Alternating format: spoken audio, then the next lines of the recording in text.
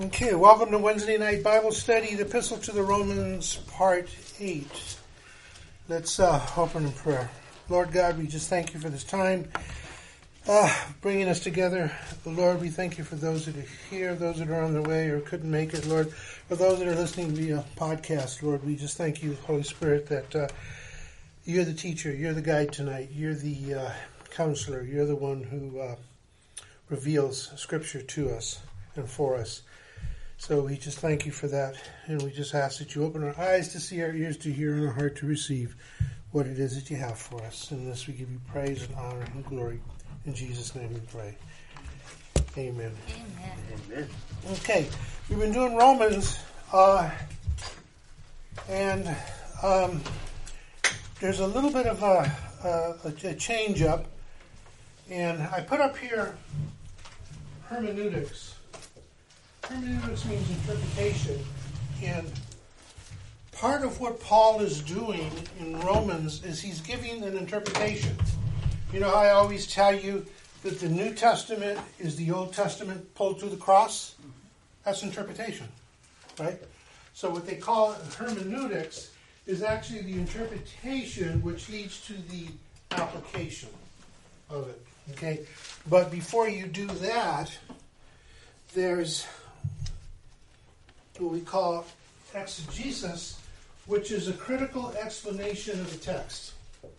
So in other words, before you give a sermon, you want to do a critical explanation. In other words, you want to unpack the Scripture, whatever it is that you're going to be looking at.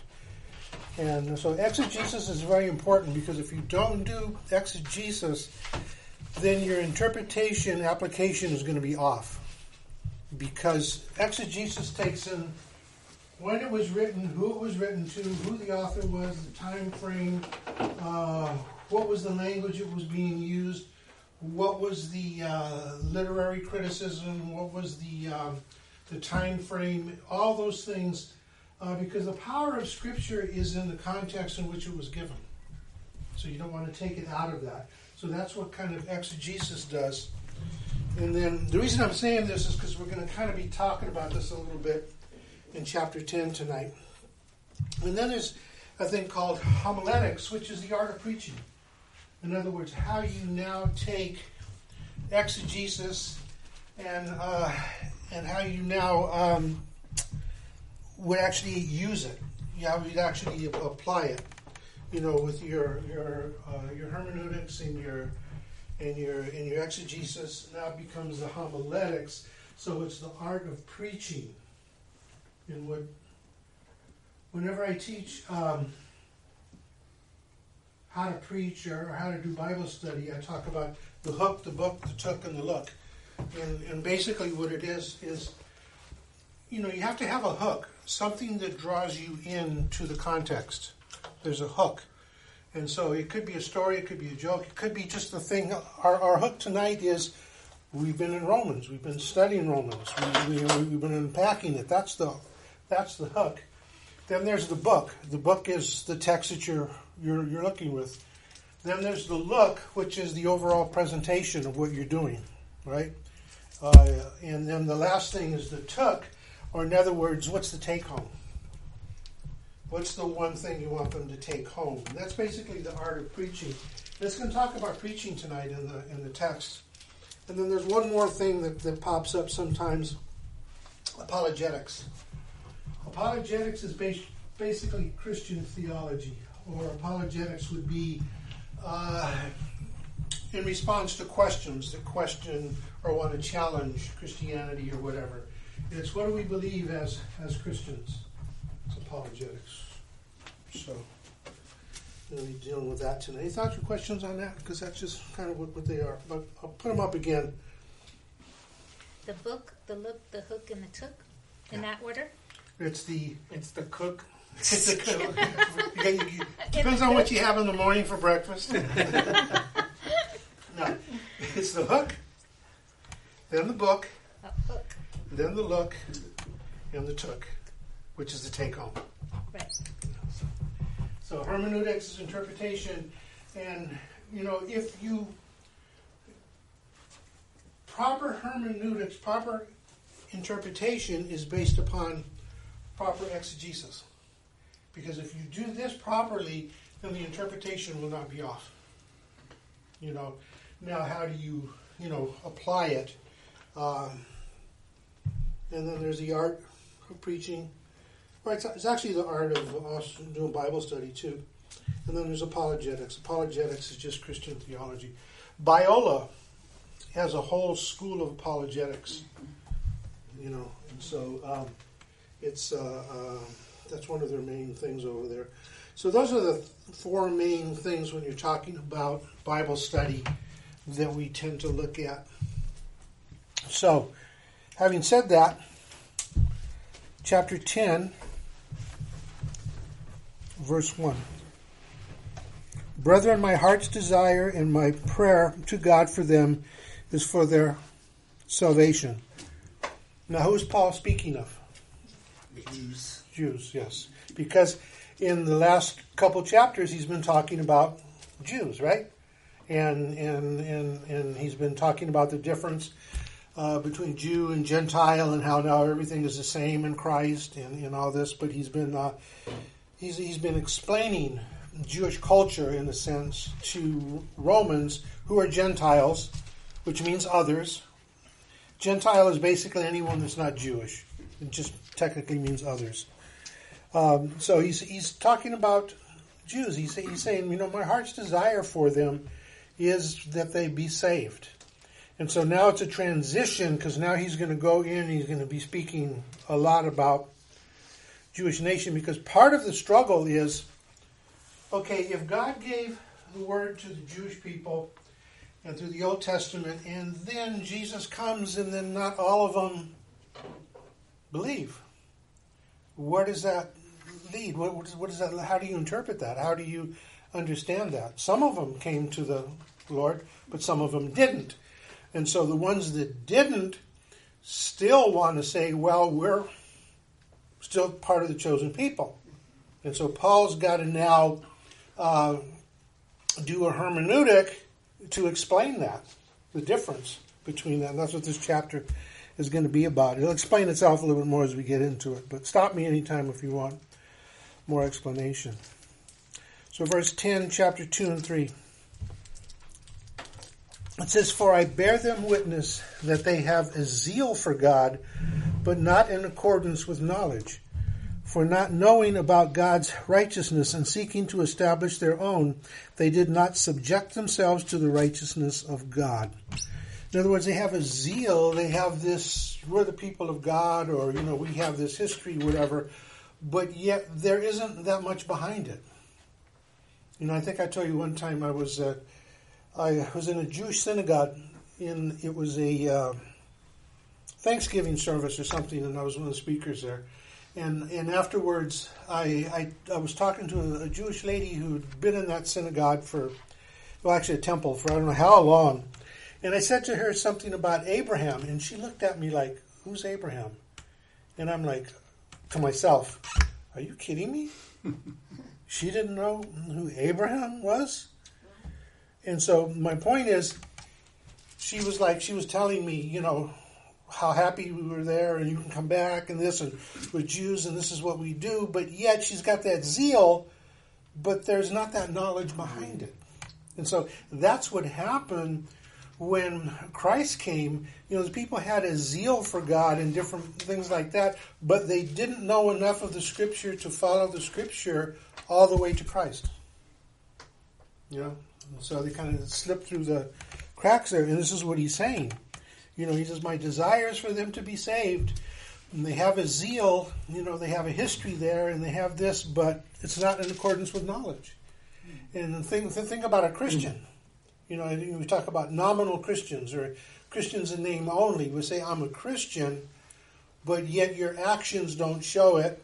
If you ask them to explain the gospel, they can't do it, or anything else. It's like you have to go a little bit farther than that. And so their zeal is not in accordance with knowledge, which is basically, again, theology, knowing who God is. Who is God? What is God doing? and where am I in relationship to what God is doing. So this is who God is. He's the creator of all things. This is what he's doing, Alpha and Omega. And now where am I in relationship to Alpha and Omega? That's the big picture, but, it gets more minute than that. What is it I should be doing? What is it, finite that we're doing here? And Paul had that same zeal Yes, exactly. until the road to Damascus. Yeah, he had that zeal, and he thought he was doing the right thing, and he was persecuting the church, and was in agreement with Stephen being stoned, and all that stuff. And, Jesus stopped him in his tracks, blinded him so he could see. And so he had that zeal. And you would think even Paul, who really knew the scriptures, but his interpretation of it and his application of it was off. And so there's a danger there. That's why I say you got to know exegesis and all this other stuff, or else the ultimate interpretation of it is going to be off. You have to go through that process to get to what the Bible is really saying and what it really means. So yeah, Paul, when his name was Saul, was like that. Can we say the same with the Pharisees? Yes. Because the Pharisees, when the Pharisees started in the Intertestament period after Malachi, about 300 years or so before Jesus, and they were a very devout group originally, but by the time Jesus came around, they were more of a political group. It was more about them. It wasn't about Scripture anymore. They used to call them, in Hebrew it's called Perushim, and what it means is the pious ones, the ones who were knew God and knew what His Word said. That's the way they started. But when Jesus came around, He called them what? Hypocrites. Because they weren't doing what the Word said. They were about other things, and they wanted to be seen, and they were... So yeah, exactly. Pharisees. So, the Pharisees are alive today. Unfortunately, in bless you, in the church, as well. So we have to be careful of that because, Pharisees, good example. So, verse 48. For Christ is the end of the law for righteousness to everyone who believes. For Moses writes that the man who practices the righteousness which is based on law shall live by that righteousness. But the righteousness based on faith speaks thus: do not say in your heart, who will ascend into heaven, that is, to bring Christ down, or who will descend into the abyss, that is, to bring Christ up from the dead. But what does it say?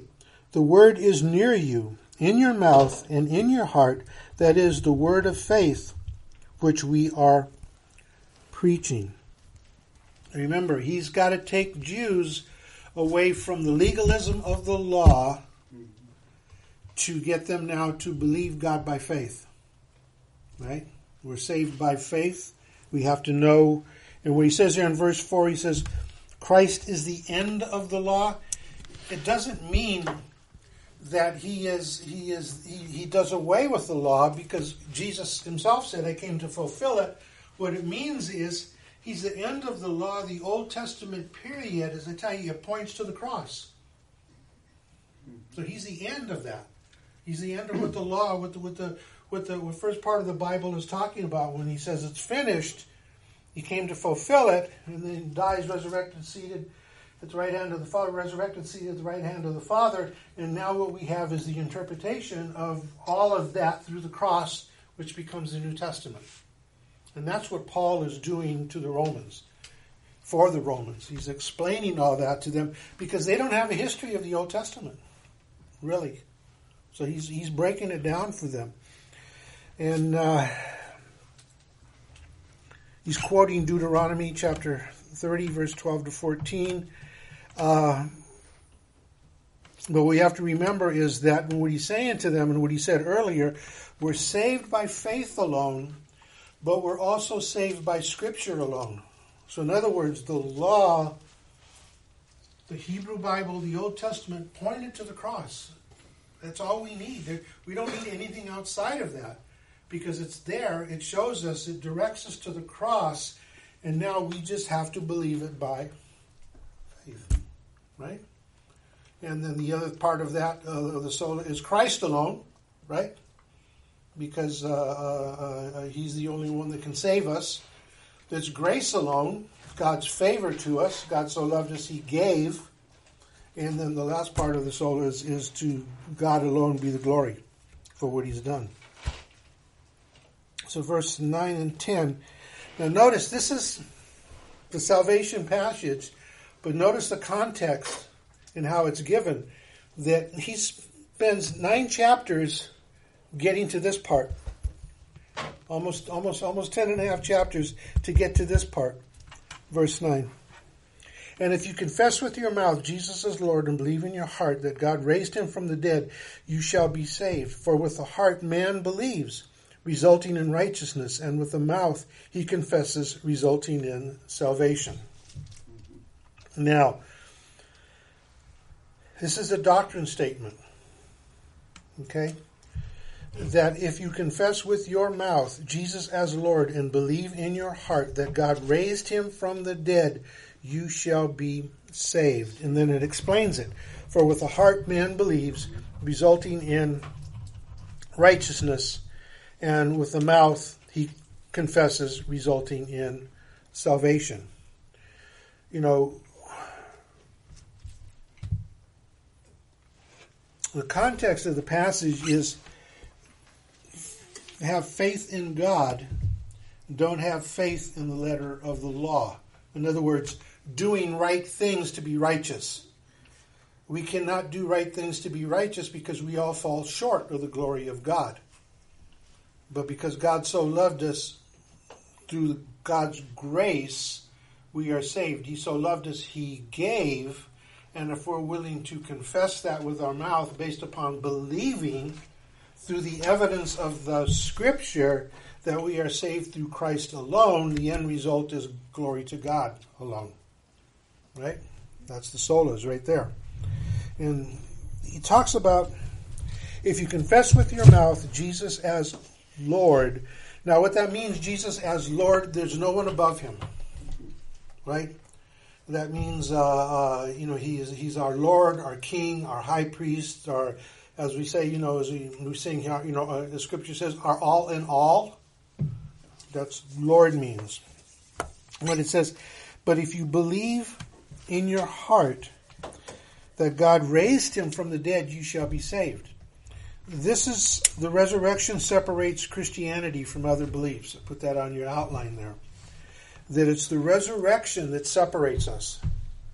Because Jesus says, if I'm in you and you are in me, and what does that mean? We know that means that the power of God, the Holy Spirit, is in us because we are now born again, right? That is part of the transformation that happens. Now that the resurrection power that raised Jesus from the dead is now within us as well, so now we can say we one day will be resurrected because Jesus was resurrected. No other deity has this idea of this resurrection like this. They have things of eternal life, or they have things of reincarnation, and you come back as something else, yada yada. Christianity has resurrection. Who's going to be resurrected? I'm not going to be resurrected as a tulip or something else. I'm going to be resurrected as me.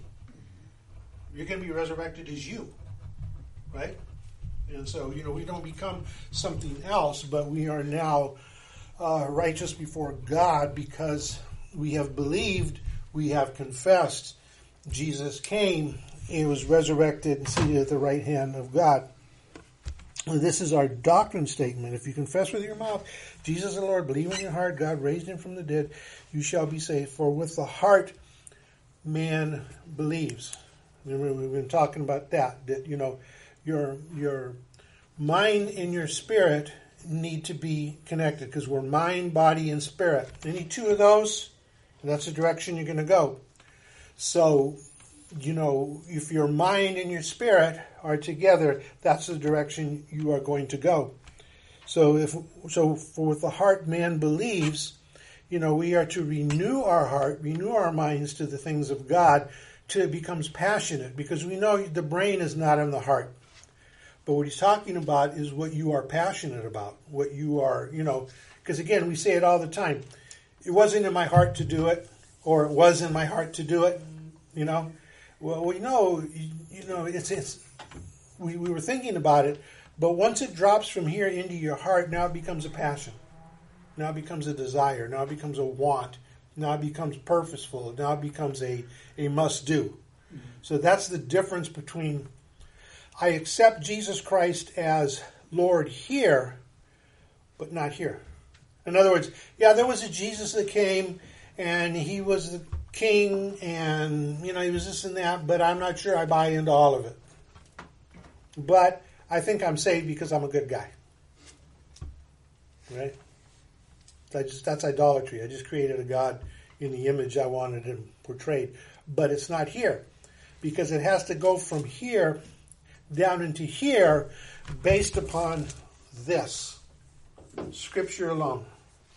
Faith alone in this. Nothing outside of this. And so that's why, the Book of Mormon, it's outside of Scripture.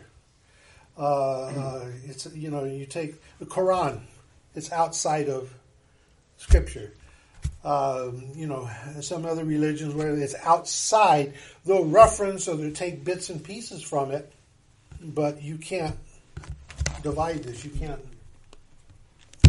take this apart. Pastor Sue, what do you say of a person, say, is Catholic, going to the Catholic Church or went to the Catholic Church, but confessing that Jesus is Lord? They continued in the Catholic Church, maybe because of some other family member as a respect. But since they confess Jesus Christ is Lord, they're saved, right? Based upon confession, belief, and this is why, who's the one that makes that call? Who's going to judge them? Jesus. So that's why we don't make that call, because it's like, well, do I really know a person's heart? Do I really know what's on the inside of that? And this is what becomes difficult, because I don't want to bash Catholicism anymore. I don't want to bash anything else, because there's good people there. But if you look at the organizational structure of Catholicism, it's broken, it's wrong, it doesn't work, it's idolatry, it's off the pages of the Bible. But if someone is there and they believe according to this in their heart, I would think that at some point they would move away from Catholicism, because what happens is, what happened to myself and probably others here, is that now you start reading Scripture for yourself. And then once you start reading it for yourself, now that you are born again, the Holy Spirit is there, is edifying you, and it's going to pull you away from a corrupt organization. It should. So, you could make a case on the other hand, say, okay, well, if they are saved, then they're going to see, but, you can't. It's a tough one, because family ties, friend ties are tough. When people, do that. And so it's like, that's why I can't say, some people would say anybody who goes to Catholic Church is not saved. I can't say that, because I don't know a person's heart. I can't judge them. I'm glad it's God, not me, make those decisions. But I understand when people say, because, the Pope and the stuff he says, it's a corrupt system. But again, Southern Baptists, we got our own words. We got some things we got to take care of. Any other organizations, if you look at, if you just wonder why is there so many different Christian organizations? I mean, if we're all, what happened? Somewhere, we started veering off, and there's a trail. You can't find where it happened. You know, when they teach church history, you can go back and you can see those trails where it started going off and all this other stuff. But the bottom line here is if you confess with your mouth Jesus is the Lord, believe in your heart God raised him from the dead, you shall be saved. For with the heart man believes, resulting in righteousness. With the mouth he confesses, resulting in salvation. Now, just to take it one step further, I remember when I was in the process, I've always been in church. Always been in church, raised in a Catholic church. And I remember being a little kid and looking at the priest, and I didn't understand it. I did not understand it at the time. We were still living in Los Angeles. I must have been about 5 or 6. Really cute. Anyway. We were living in Los Angeles, and I'm sitting there with my mom in St. Columbkille's Church in South Central LA. It's still there today. And I remember feeling, I want to be that, but I don't want to be like that. And I didn't understand what that meant. I did not get it. I like that, but there's something there that I don't want to be. You know, it was because again, I didn't know what a pastor was, but I knew what a priest was. So to me, it was I want to be a priest, but I don't want to be that kind of priest. So, fast forward many years later, when I had my ordination,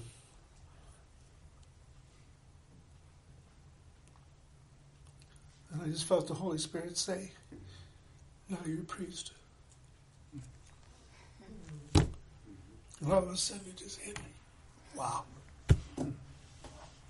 So,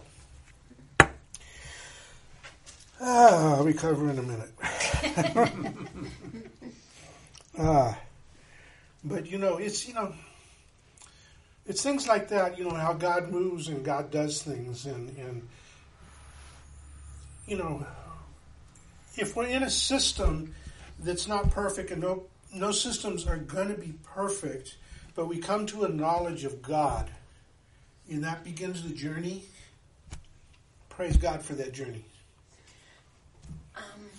I kind of can relate because my sisters and I grew up, we were always in church. Yeah. What we thought was a Christian church. Yeah.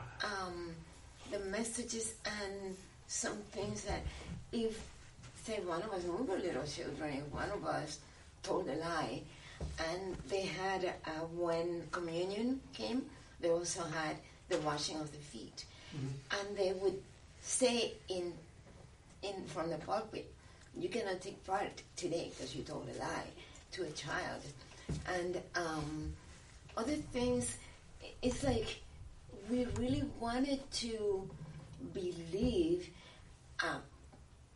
we thought, we heard from other people that God was love, but we were taught that all about the wrath of God. And so there was something inside of us that, was always in conflict.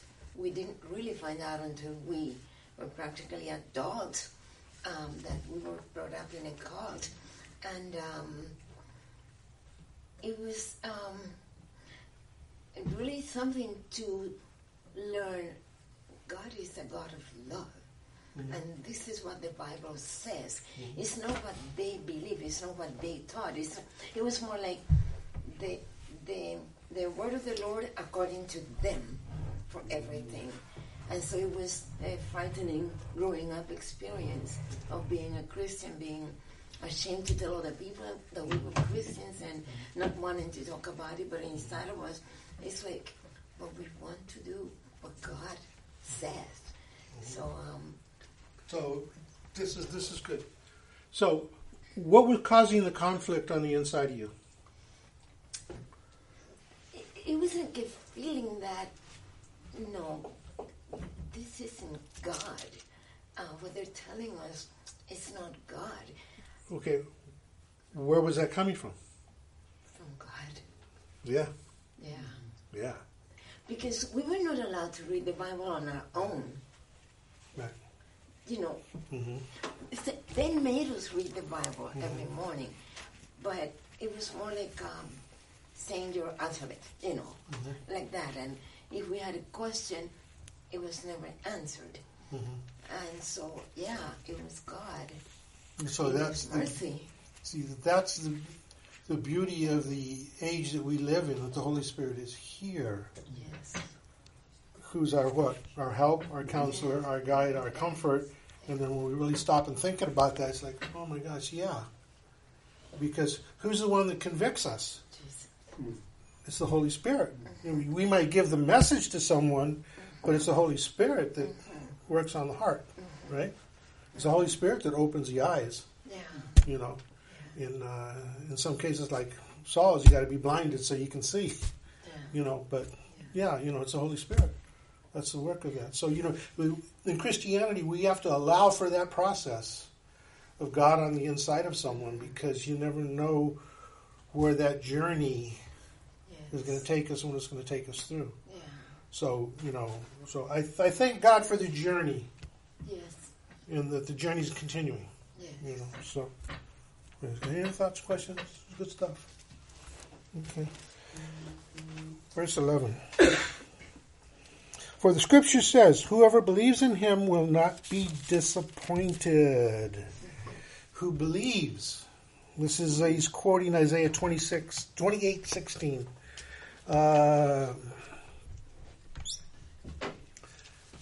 The Bible, what Paul is saying is, the Bible is the evidence of who God is, what God has done, what God is doing, and what God will do. So when you have evidence, what does that mean? You should have a verdict, like the book, evidence that demands a verdict. And the verdict is, Jesus is Lord. The verdict is, God so loved me, he sent his only begotten Son. The verdict is, I'm a sinner. The verdict is, my sin has separated me from God. All that. So that's the evidence. We have this, like Sunday's message, we have this surrounding witnesses. That's the evidence. And so that evidence demands a verdict. And the verdict is salvation through Jesus Christ, through faith alone, Scripture alone, grace alone, glory to God alone, because it's through Christ alone.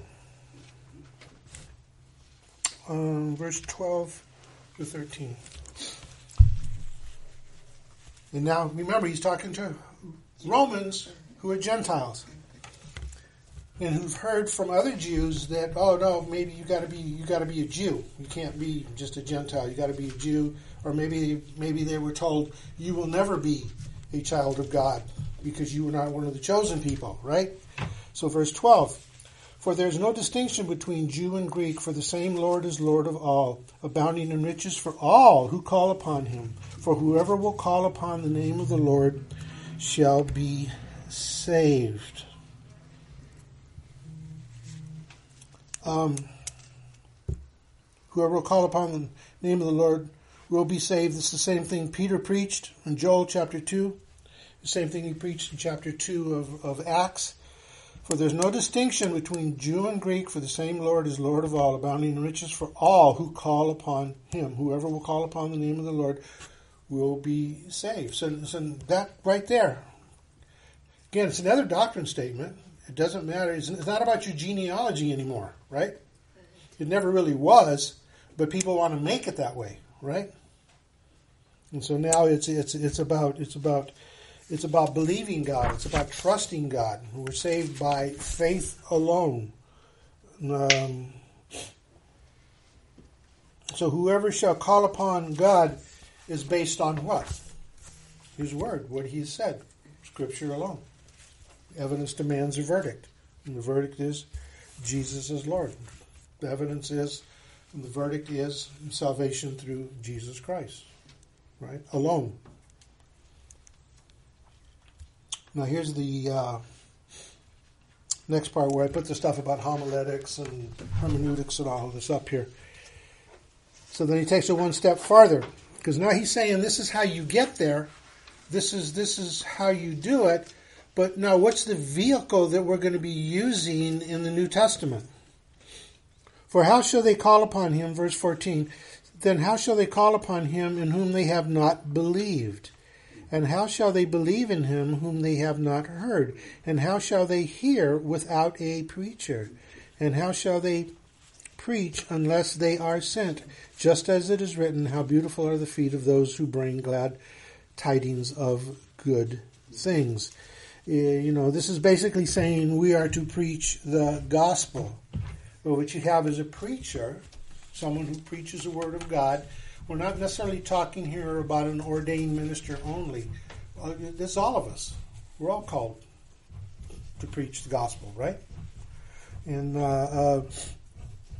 as a preacher does what? Proclaims. And what do you proclaim? That we believe in the gospel. That we're sinners, separated from God. There's nothing we can do to overcome that. God so loved us, he sent his only begotten Son. The result is that if I believe that and confess that, Scripture says, we just read that I shall be saved. So again, it's based on grace alone. God so loved the world, he gave. Nothing I did. It's based upon believing Scripture. Faith alone in Scripture alone. Salvation is through Christ alone. And glory be to God alone. Right? We see, we don't teach that enough in Christianity. That's the solas, that's the Reformation, but that's the gospel. And we as Christians, we have to get that down. We have to really understand that and convey that to others. That's the gospel message. It's not about all these other things. Whether you stand up or sit down during praise and worship, or that's not it. You can stand up, you can sit down, you can lie back. That's not what we're talking about here. What we're talking about is the faith alone, grace alone, Christ alone. That's what we're talking about. That's the gospel. That's how the gospel message is conveyed. Any thoughts, questions, comments on that? You good? Good? Okay, Romans 10:16. However, they did not all heed the glad tidings, for Isaiah says, Lord, who has believed our report? So faith comes from hearing, and hearing by the word of Christ. Now notice the context of this. Again, this is a relatively popular, famous passage of Scripture. So faith comes by hearing, and hearing by the word of Christ. There's sometimes people say faith comes by hearing by the word of God. Christ and God, same thing, right? Hearing of Christ. But he says, all did not heed the message. And so sometimes, this is Isaiah 55. This is the opening verse of Isaiah 55. And so sometimes when you hear Isaiah 55 preached, it's preached like all heard. Who's heard report? Well, we did. And shout and yada. But actually, that's not what it's saying. It's saying they didn't get it. They didn't hear. They didn't heed. Because what is he talking about here? He's talking about some Jews did not make it. Some Jews did not believe in Jesus. Some did. Some didn't. But it's not now all about being a Jew. It's now all about believing in Christ. It's all about believing the message. Grace alone, faith alone, Christ alone, glory to God alone, Scripture alone. And so that's the context of that. And so that's why in our understanding, in our interpretation and application and breaking the word down, that's why I always say to you that if we are in a passage, say John, I'll just throw it out, so John 13. Okay, this is where we're starting, and we might be in John 1 to 5, just that. Okay, that's not where it begins. It begins with what came before that, and it continues with what came after it. And it continues within the context of where it was given, why it was given, And how does the Bible from Genesis all the way down now read into that, and all the way down to the book of Revelation, how does it all tie together? See, that's the beauty of the Bible. You've got 66 books that tell one story, salvation through Jesus Christ based upon God's love for us. That's the story, right? And so whenever we read a passage, we have to take it in, okay, who is John? Why is John's gospel different than Matthew's? Or Luke? Right? How does this tie into what comes after it, the book of Acts? You know, how did they in the book of Acts interpret this passage in here? And where did this passage maybe was imported from someplace else? You know, you have to look at this, the context of who it was given to, why it was given, what was the problem, what was going on, what was Jesus doing, why was he doing it, what was the outcome of all of this, and then now we have to take this and now this is us, how do we now walk? How do we now live our lives based upon all of that? So we need all of this. Because if we just take this, then what happens is we'll go to Isaiah, and we'll go to Isaiah 55, verse 1, and we'll tie this to that, and then we'll take something from Numbers and tie it together, and now we've made a sentence, but we've taken everything out of context. Right?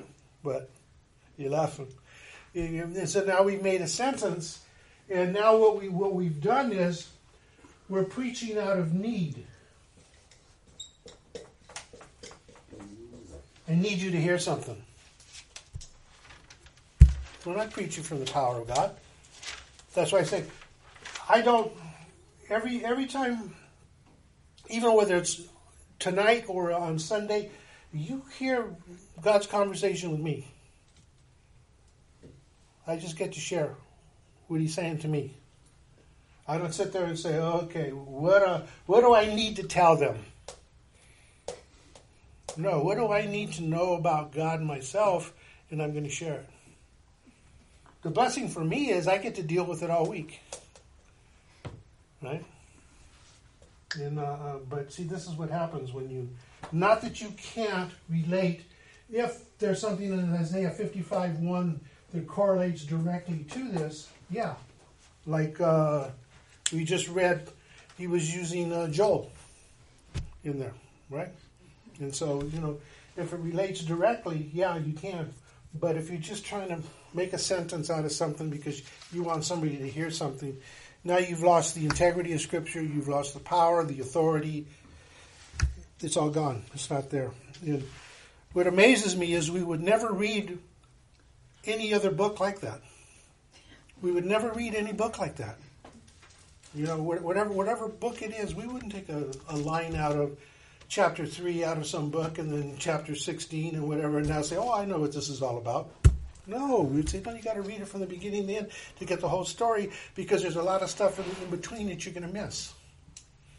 But with the Bible, we don't do that for some reason. It's like we check our intellect that God gave us out the door and then we turn off the voice of the Holy Spirit.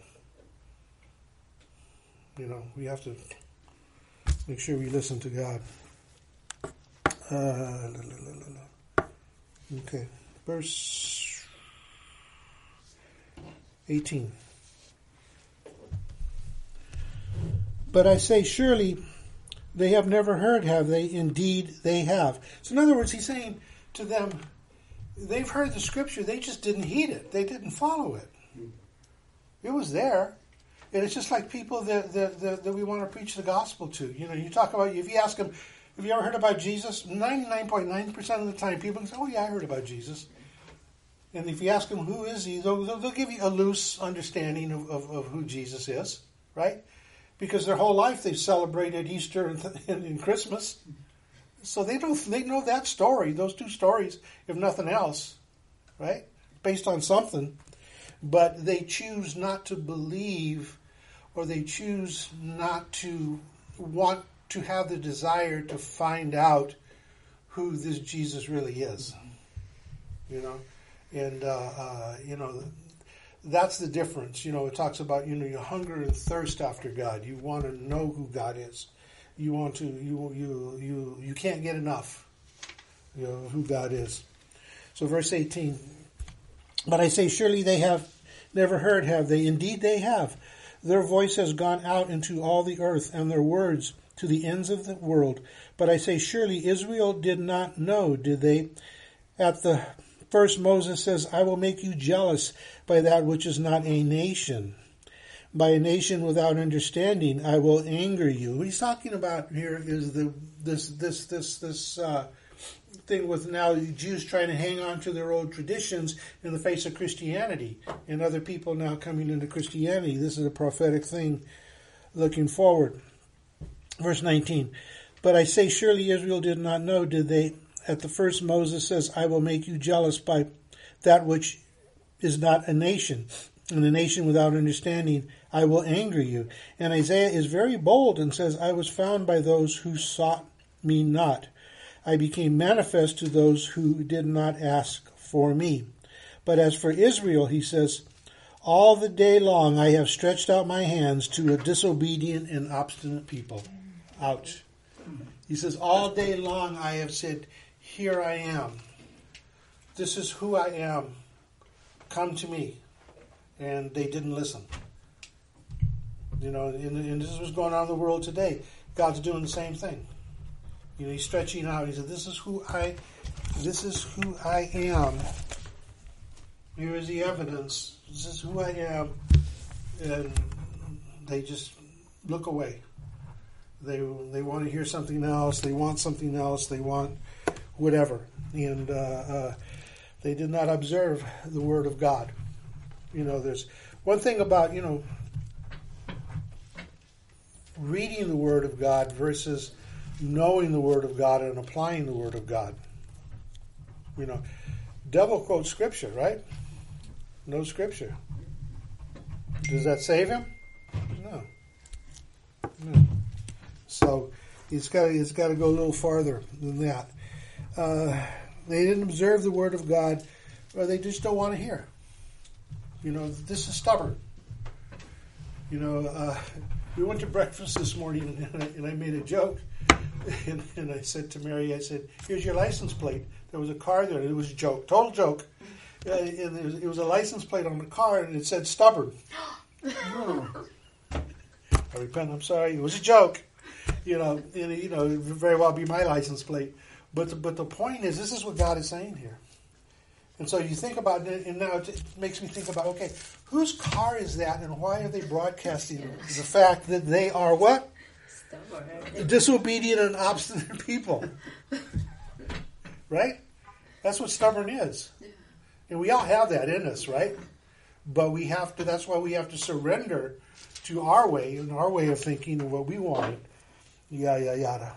So, last part here, just to kind of tie this together, because when this was written originally, Scripture, there weren't no chapter breaks. There wasn't anything. There wasn't a chapter 10, wasn't a chapter 11. It was all there. So I want to finish this thought here from Romans chapter 11, verse 1 to 6, because this kind of caps off a little bit and prepares us for next week. Verse 1. I say then, God has not rejected his people, has he? Because what's he been talking about? He's been talking about those Jews that did not come to Christ, and he calls them obstinate, stubborn people, right? And he says, what shall I say then? Is God has not rejected his people, has he? And then he says, may it never be. You see, some people will teach that God just cut them off. God doesn't want to have anything to do with Jewish people, yada, yada, yada. But, that's contrary to what salvation is. Because he just got through saying, if you believe in your heart and confess Jesus Christ as the Lord, you are saved. There's no distinction between Jew or Greek. Right? May it never be. He says, for I too am an Israelite, a descendant of Abraham, of the tribe of Benjamin. God has not rejected his people whom he foreknew. Or do you not know what the scripture says in the passage about Elijah? How he pleaded with God against Israel.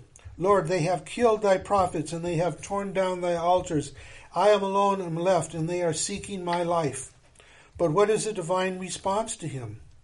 He says, I have kept for myself 7,000 men who have not bowed the knee to Baal. That's idolatry worship. In the same way, then, there has also come to be at the present time a remnant according to God's gracious choice, God's grace. But if it is by grace, it is no longer on the basis of works. Otherwise, grace is no longer grace. I'm going to hold it right there. And so what he's saying is that because they did not get it doesn't mean God now wipes them off and says, forget it, I'm not going to deal with you, I'm just going to deal with these people over here. Because later on he's going to be talking about, God's able to graft them back in the same way he grafted us in. And, so God doesn't cut anybody off.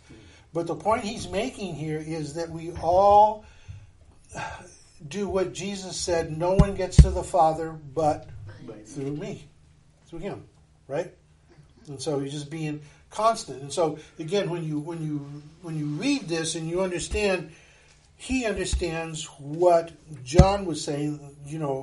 Jesus, no one gets to the Father but through me. Has God cut off his people? May it never be, because they're able to come to Christ the same way we are. But it's not going to be on the basis of law anymore. It's not going to be a basis on doing works and all these right things and all this other stuff. That now when Jesus said it is finished, we have to understand what that means. The Old Testament way of doing stuff is finished. The old way of coming to God or knowing about God is finished because he finishes it on the cross. He says, it's better that I go, because if I go, I will send you the promise, the Holy Spirit, because this is the way God's now going to be teaching us and dealing with us. That's why, going back to your thing, what was there? God was there, the Holy Spirit was there guiding you and all of us. And so we just have to learn how to discern that voice. And, it's, we're all now people of promise. All of God's promises. We become people of God's promises, but we have to believe God's promises, right?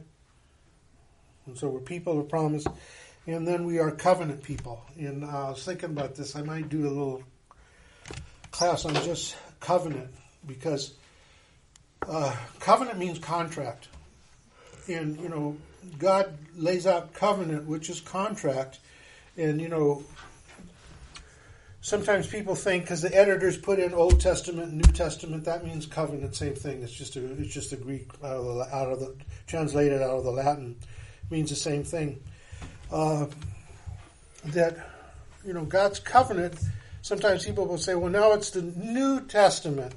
So therefore, what they're saying is the Old Testament doesn't exist anymore. The problem with that is all the promises, all the blessings are in the Old Testament. So what are we talking about? Well, what's new is now it's all through Christ. It doesn't change God's word. It's just now because he was pointing to it. And so when you think about it, the covenant, there's several covenants in the Bible. The first one was the one in Eden. They were banished out of the Garden of Eden. It would have been all good, and if they wouldn't have sinned, would have been in there now. But, there was that covenant with Eden. Then there was the one with Noah, the rainbow. Then there was the one with Abraham. I will bless those that bless you. Then there's the covenant with Moses. redeeming the people, and if the people are willing to believe in God and trust in God, then He will be their God and you will be my people. I said before you today, both blessing and cursing. Choose blessing. There's that. And then in Deuteronomy, right before they go into the land, there's what they call the Palestine covenant, which is, if you obey me, you will be on this land. You will never be taken off this land. But if you don't obey me, you will be taken off the land. And what happened? They disobeyed. They were taken off the land. And then they came back. Then there's also the covenant with David, and that's kingship. Okay, and then the final part of the covenant that completes the covenant is the New Testament. So it's all one covenant, but it's just displayed to us in different forms. But when you look at it and you lay it out, it's all one covenant. It's like the Bible. It's not 66 independent books. It's 66 cohesive books that tell one story. One covenant. So I'll hold it right there. Thoughts, questions? So that's the importance of Bible study, I think, a lot of times that gets missed is that, we have to be able to, what Paul tells Timothy, rightly divide the Word of God. If there's a right way to do it, there's a wrong way. So we have to rightly divide it. It's not perfectly, because none of us are going to do it perfectly. And perfect doesn't come until Christ returns. He's the only one that is perfect. But we have to learn how to rightly divide the Word of God, because it's a life and death issue. If we do it wrong, people are going to go to hell. And so we have to rightly do that. So anyway, I'll stop with that. I'm all wound up. Things with that. Okay, praise God. Let's close this out in prayer, and then I want to do one other prayer before we close. Lord God, we just thank you for this time tonight. Lord, we just ask that you bless it, Lord. We thank you that you bring remembrance to us, this teaching by the Holy Spirit, and that Holy Spirit, you guide us into the passage. You guide us deeper into this word. You reveal to us what it is we need to know. But you've called us to your word, Lord, and so we thank you for it. And in this, we just give you praise and honor and glory. In Jesus' name we pray. Amen. Praise God. We're off.